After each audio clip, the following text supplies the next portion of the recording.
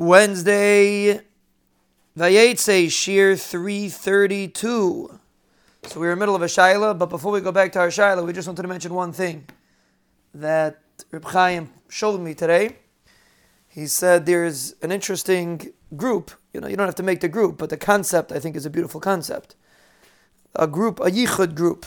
If a person is going to be alone in the house with a cleaning lady or a woman, he sends out a message to the whole group with his address that you should know I'm home, there's a woman in the house, and you could walk in at any time.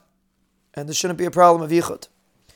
So obviously, it has to be that there's a real tzad that someone will walk in. It means you obviously have to leave the door unlocked, and you have to expect that someone will be able to walk in. It obviously only works either in a neighborhood or someone that could be in the vicinity. But it's just a beautiful idea, first of all, because as we said many times, Kedusha is all about simas leiv. It's all about paying attention to it.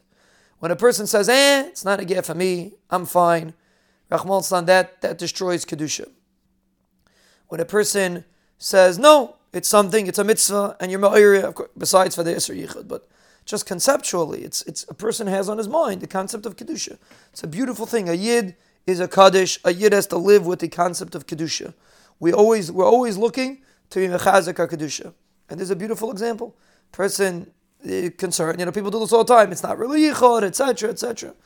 You make a group. You have to know the technical details. We're not here to talk about the halachic aspects of it. We're talking about the hashkafic aspects of it. The fact that it's a talking point and it's something that people are busy with is a beautiful thing.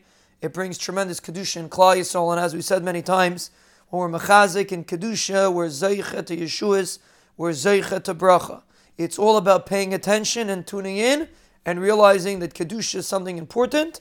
The more emphasis we put on it, the more bracha and atzlacha will Be'ez Hashem be zeicha to see in our lives.